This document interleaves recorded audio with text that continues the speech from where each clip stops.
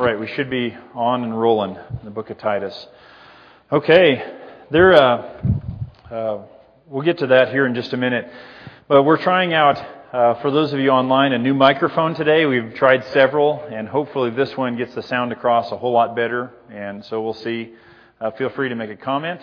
Online, there's a couple of people here in the assembly that are going to be watching Facebook during the assembly to respond to any questions or anything that comes up. And so because we did have a positive case in our assembly here this last week of COVID, there's a number of families called me right after that message went out and said, we have something, we have a bunch of symptoms, we're going to go get tested, and we're probably going to lay low and not be there Sunday because we don't want to get others sick.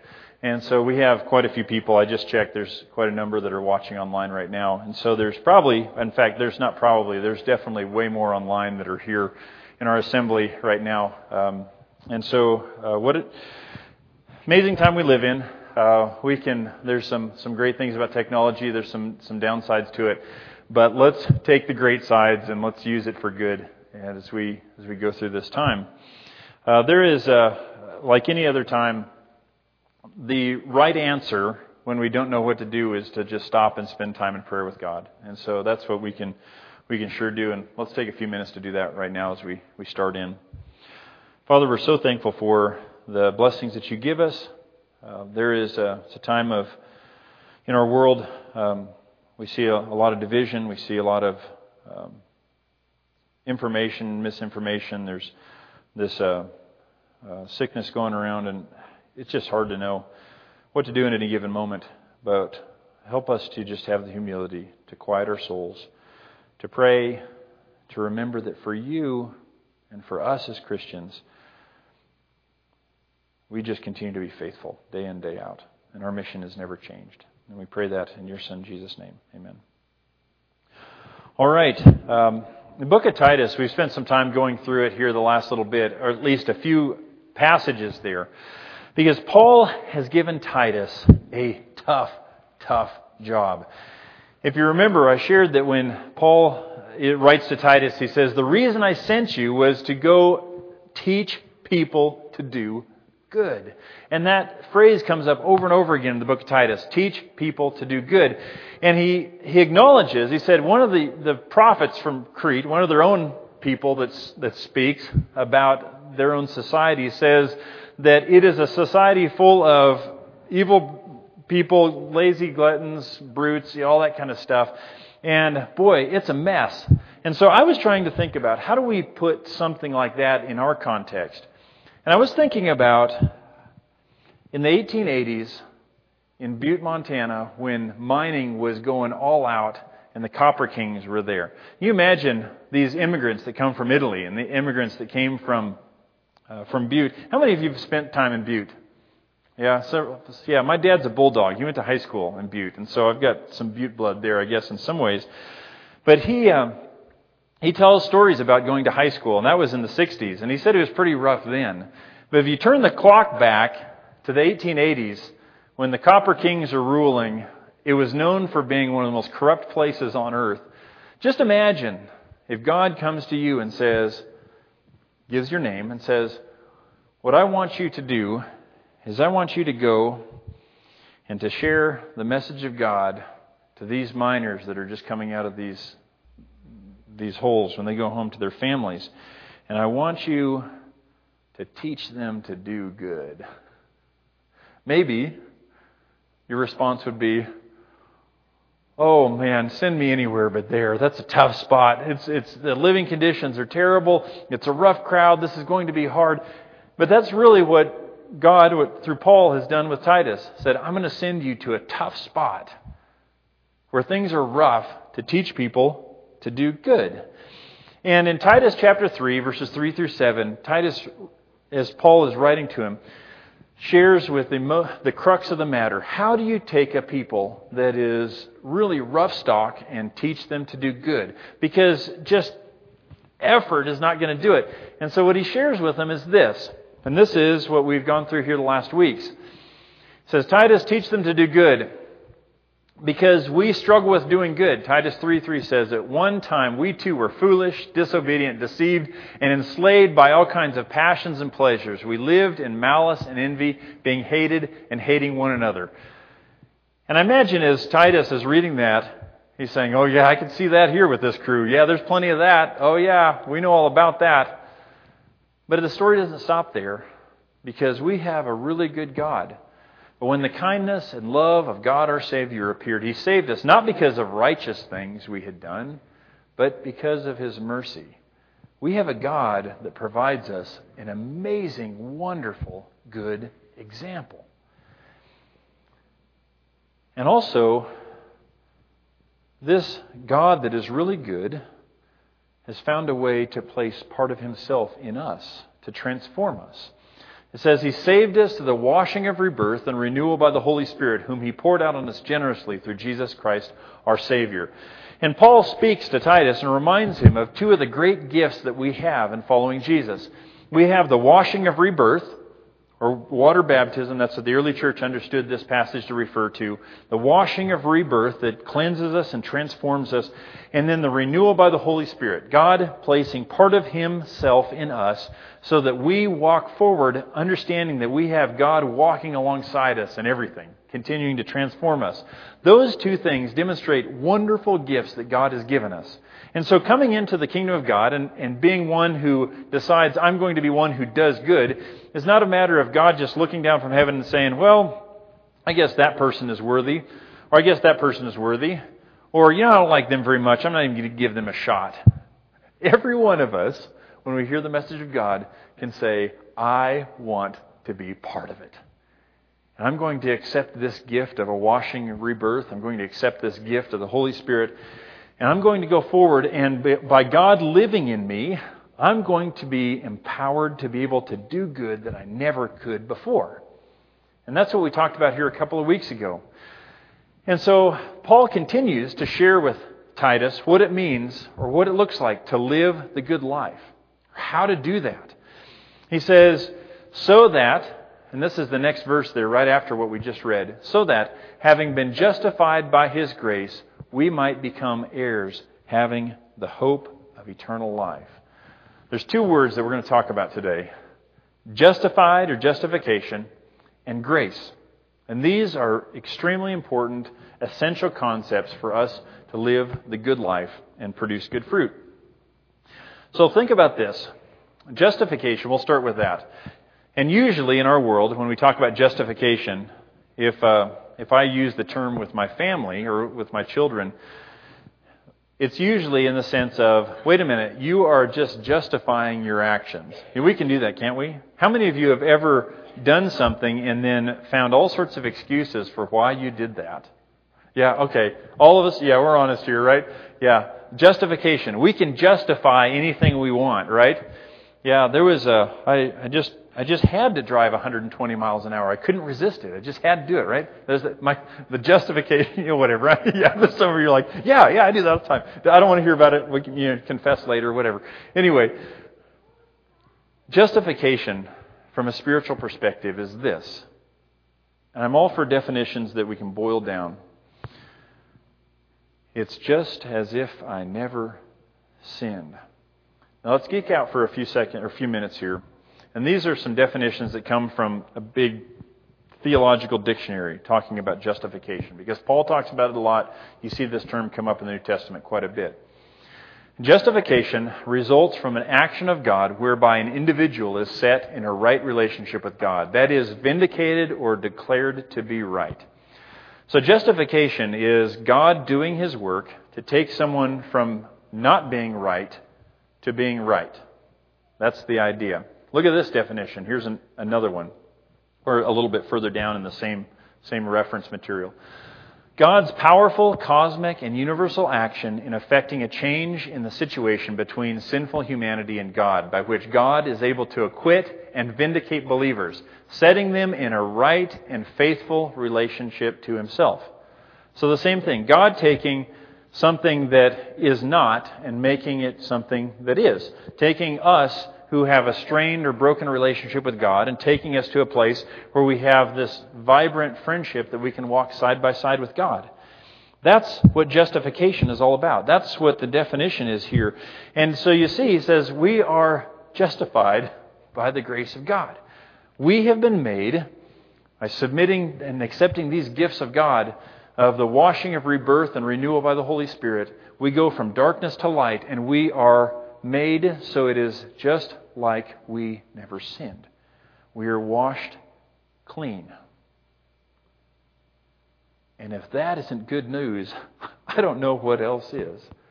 If you think about the great Christmas gifts that you've gotten over time, somebody thought, put a lot of effort into, maybe made something for you that you have in your home, and you think, man, this is beautiful, this is wonderful. And compare that to what God has done for us. And justification only comes through a personal God. It's not an impersonal force, but a personal God walking alongside us saying, I'm going to take this person that has all this sin, all this shortcomings, because I see what's there. I see what's really there. Is they're created in my image, and I'm going to bring them back to that. It's going to be beautiful. It's going to be amazing. Awesome. That's what justification is. Okay, we're going to come back to justification, but let's talk about grace here for a minute. Grace is unmerited favor. And again, this can only come from a personal God. This doesn't come from karma or this impersonal force that's out there. But grace means that even though I don't deserve the goodwill of God, I get it and I receive it. I used an example here a while back when we touched on grace a little bit. When Coulter Roscos and I went hunting, and there was a lady that had gone off the road way back. And she said, no, I don't need help. I'm good. It's all good. And we said, please just jump in the car with us. We'll take you back. No, I'm good. We were trying to show grace. We were trying to say, hey, yes, sure, you may not deserve the ride back. You ran your car off the road. You did this. But we want to give it to you. We want you to be safe. And she did make it back to town. And I don't want to leave you if you weren't here for that story that we just left her out there. We didn't. She did make it back to town. But I heard there was somebody posted something on Facebook this week that it made me think, and I appreciate this. Connie Peterson from Livingston forwarded this on her Facebook page, and I read it, and it made me think, and it really dovetails what we're talking about here, the concept of grace. Now, how many of you have ever been in a store and dropped something like this? Anybody? Oh, yeah. If you're not raising your hands, we need to talk, okay? Because I remember it happening a couple times with me. I remember as a kid, and I don't even like mustard, but I remember there was this little tiny jar of mustard that was on the shelf at Rosars in Libby, Montana. And I remember saying, hey, Mom, look at this. And I went and grabbed it because it was small and it was cute, cute bottle of mustard, whatever. And it's made of glass, and it slipped out of my hand and went all over the floor. And after I got done gagging, I remember being really embarrassed and thinking, oh no, I cannot believe that I just did that.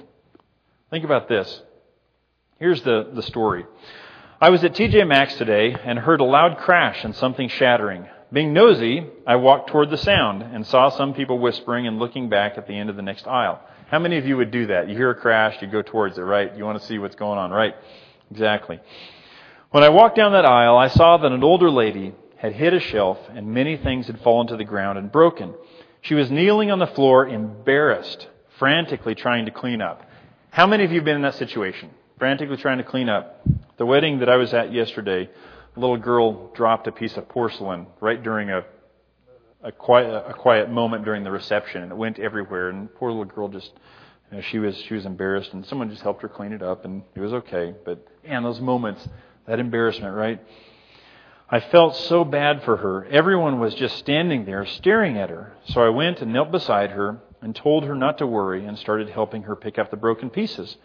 After about a minute, the store manager came and knelt beside us and said, leave it. We will clean this up.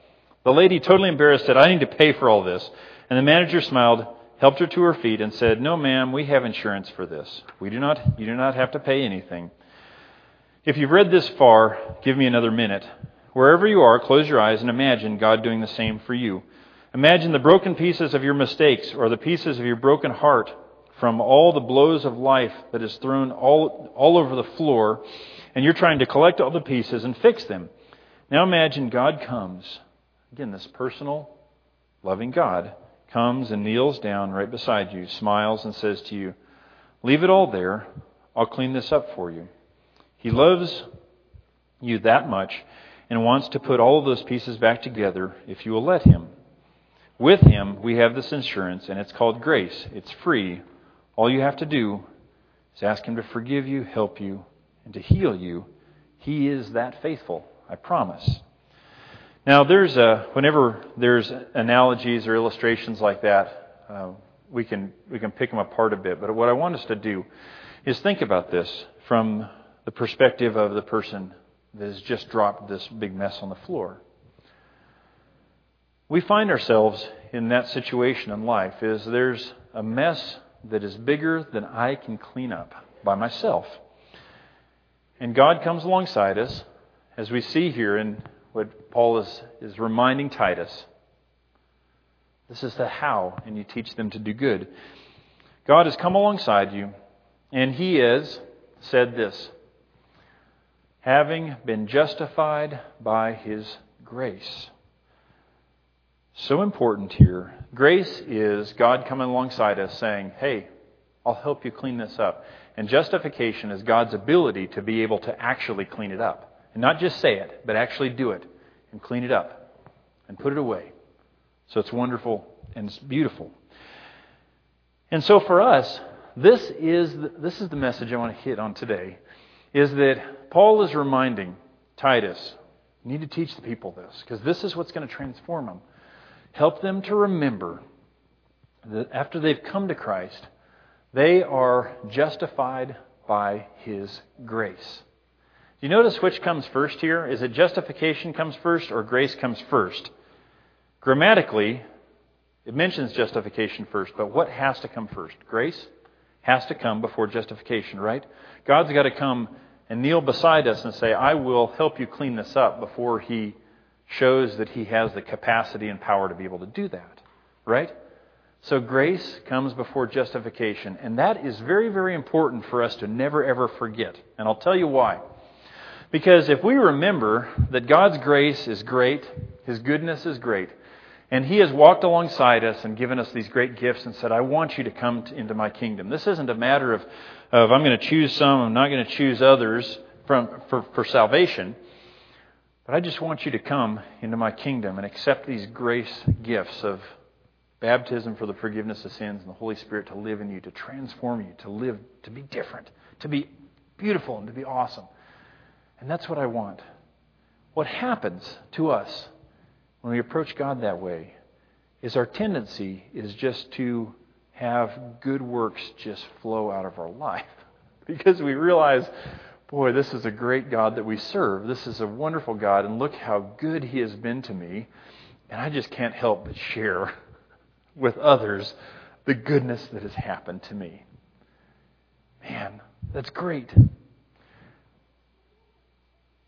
But the reality is I think we as people have a tough time living and staying right there. I think we have a tough time realizing that grace is what should always empower us. And I think I know why, and I think we see this in Scripture. We talked about during the adult class, and have been for the last while, the book of Jeremiah. Jeremiah is a tough book to walk through. There's so much good there, great spiritual lessons that give some real muscle to our faith. But one of the things that comes up there is that people have become so unfaithful that God says, "Well, Jeremiah, I'm going to have you go teach the message of God to them, but understand they're probably going to ignore you." In fact, they are. I know their hearts. They're going to ignore you, and it's not going to go well, and it's going to be this. But I'm going to make you tough. No matter what comes your way, I'm going to make you tougher than all the rest of them, and you're going to be able to survive it and overcome it. And man, what a deal. Amazing ministry that Jeremiah has been called to. But the amazing thing that always strikes me when I read the prophets in the Old Testament is that God appeared to Abraham, He appeared to Moses, and He gives a law. And when you compare what God has asked of the Israelites, it is so different than the people around them, the rest of the Canaanites. And God says, "What I want you to do, Israelites, I want you to to come. I want you to offer these sacrifices, and I want you to bring your best goat or your best lamb. And you come and you offer this sacrifice when sin happens. When I ask for the tithe, there's some stipulations given there in the books of Leviticus and Deuteronomy and some of Numbers and how these sacrifices are supposed to come. And maybe for us, we think, oh man, gross. What a sacrifice in order to try to bring a lamb, first of all, but my best lamb, that's kind of rough. When you compare what the rest of the Canaanites were called to do by their gods like Molech, Chemosh, those other gods of the Canaanites, those gods that were made out of stone or wood or metal, those gods said, you bring me your firstborn son and you execute him in front of your eyes and you sacrifice him to me.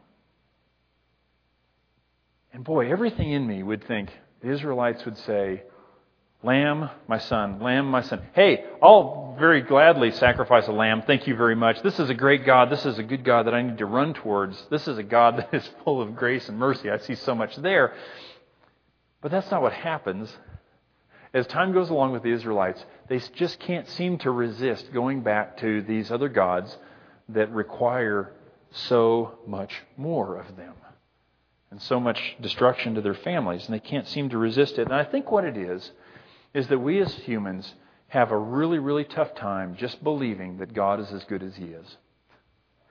I think we wrestle with it. People, historically. Look at our world today. How many religious groups are out there that will pile tradition on top of tradition on top of tradition to make following Jesus or worshiping God so unbelievably, incredibly difficult and prevent so many people from being able to do so? How many religious groups are out there that teach and preach all sorts of this harsh self-discipline and treatment of the body that because, man, we just got to suffer. We got to suffer. We got to really pay this gigantic penalty if we're really going to be spiritual, if we're really going to go deep with God. Whereas what Titus is being shared, Paul is sharing with Titus, is that having been justified by His grace, it's not how this works. The hard work's already been done. The good news is already here.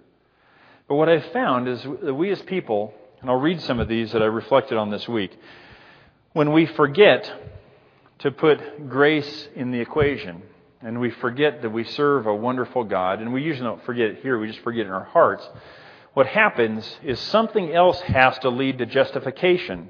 And the natural thing to put there is good works.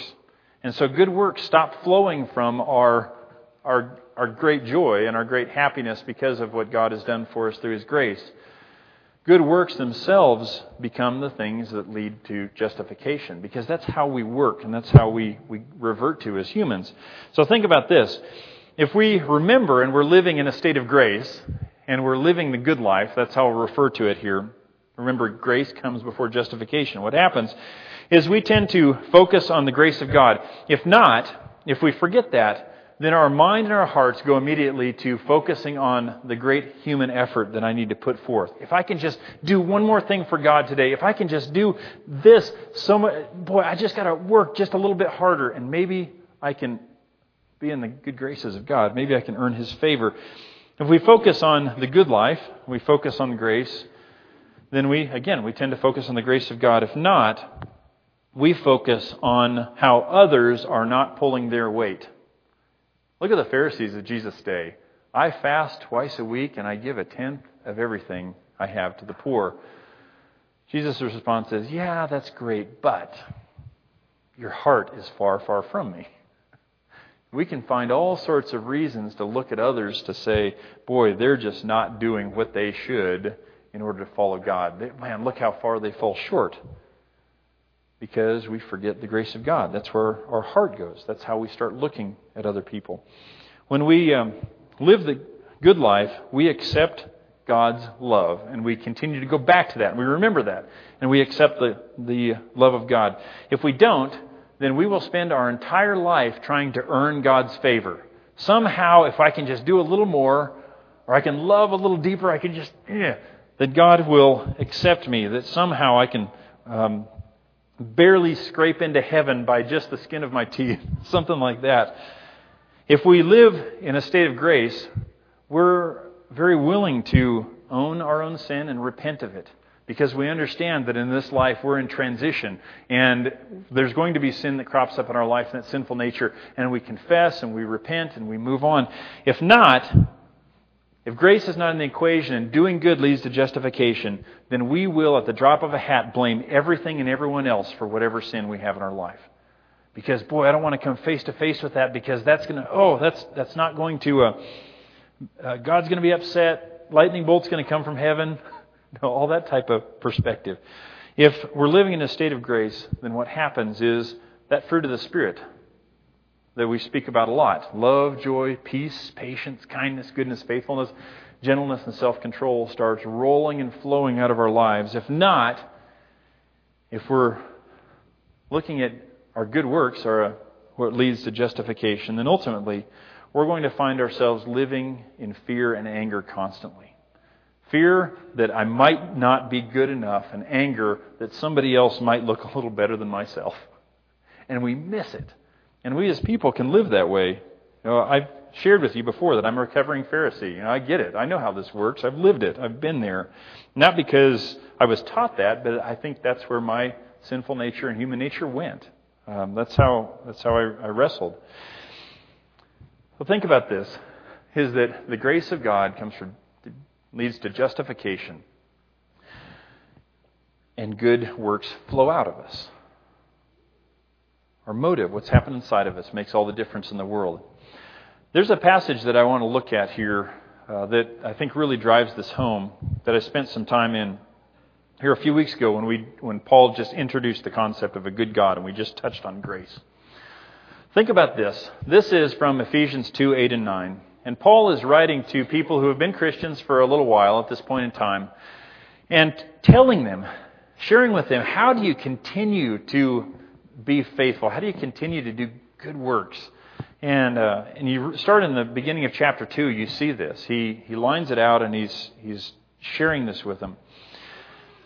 But think about this, and I'll read this here. He says, "For it is by grace that you have been saved through faith, and this not from yourselves. It is the gift of God, not by works, so that no one can boast."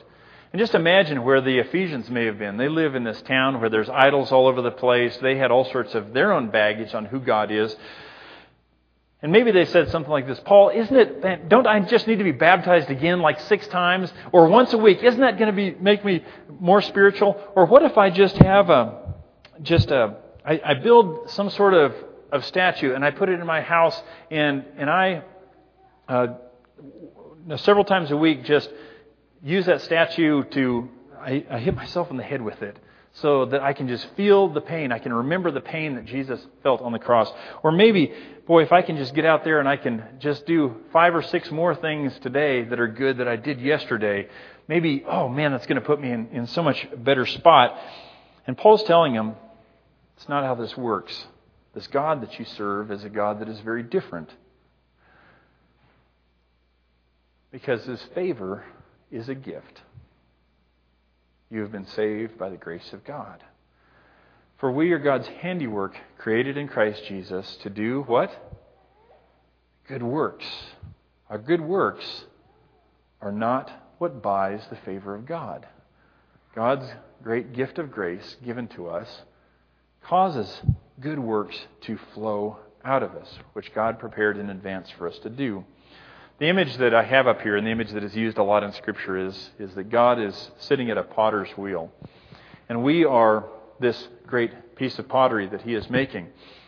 And if you can imagine, one of the things that's amazing and beautiful about handmade pottery, and we have some at home, there's people who have given us some handmade pottery as gifts at times. And when I look at handmade pottery, what you notice is that are they all the same? Not at all. They're different, aren't they? Because when the potter's hands get on a piece of clay, somehow they come out just a little bit different every time. Just a little bit unique than the coffee mug that was made last week to the one that was today, the one that is next week. They're going to be a little bit different in color and texture and how the hands came and formed it. And that's really what God has done with us. As God has said, all of you down there, you accept these gifts that I give you of grace. You enter into my kingdom. What I'm going to do is I'm going to work on you. Beverly, I'm going to work on you. Gary, I'm going to work on you. I'm going to make you into something beautiful. Jillian, I'm going to work on you. Fred, I'm going to make you something amazing and something beautiful so that you can remember the goodness that I've done with you and you can just let that flow out of your life and share it with others. That is what it means to having been justified by His grace. That's what Paul is reminding Titus to remind them here. Because that's what causes good works to come out of us. Remembering that we're saved by the grace of God. Think about this. And here it is. The phrase that is used is having been justified by His grace.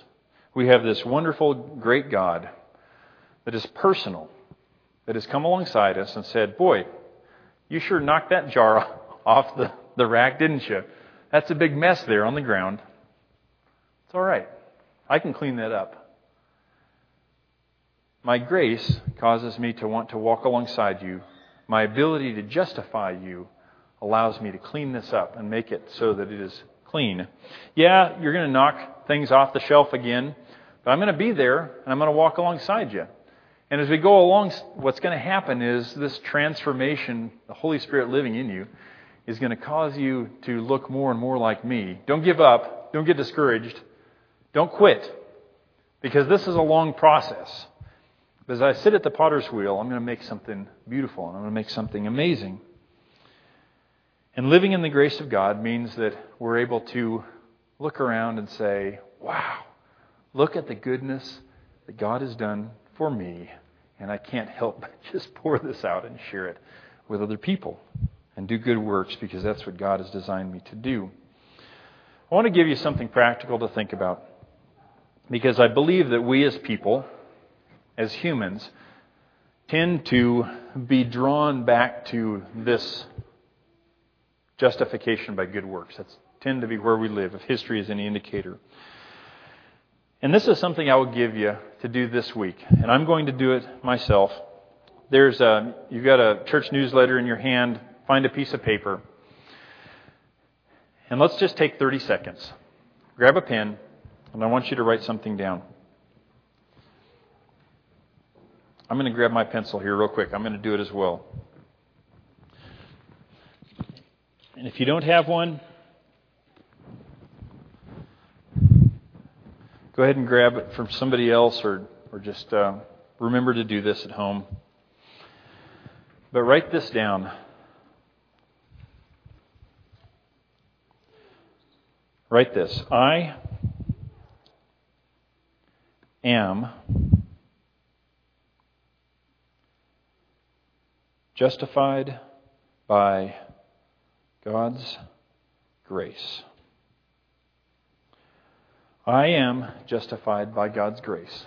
Remembering that means that by God's goodness and His favor, because He likes me, because He wanted to, I am now been justified by the grace of God.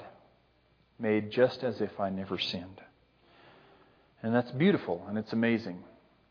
There was something funny. There's a quote that we have in our house right now. Sometimes funny things happen, or you watch a movie or something, and there's a quote that sticks with you. And this summer at one of the devotionals where the teenagers and young adults were at our house, we had the volleyball net out, and there was a little girl in the church came up and approached me. I think you should be okay with me sharing this. Carly Bachmeyer came up and said, "Chris, did you see me running around the volleyball net?"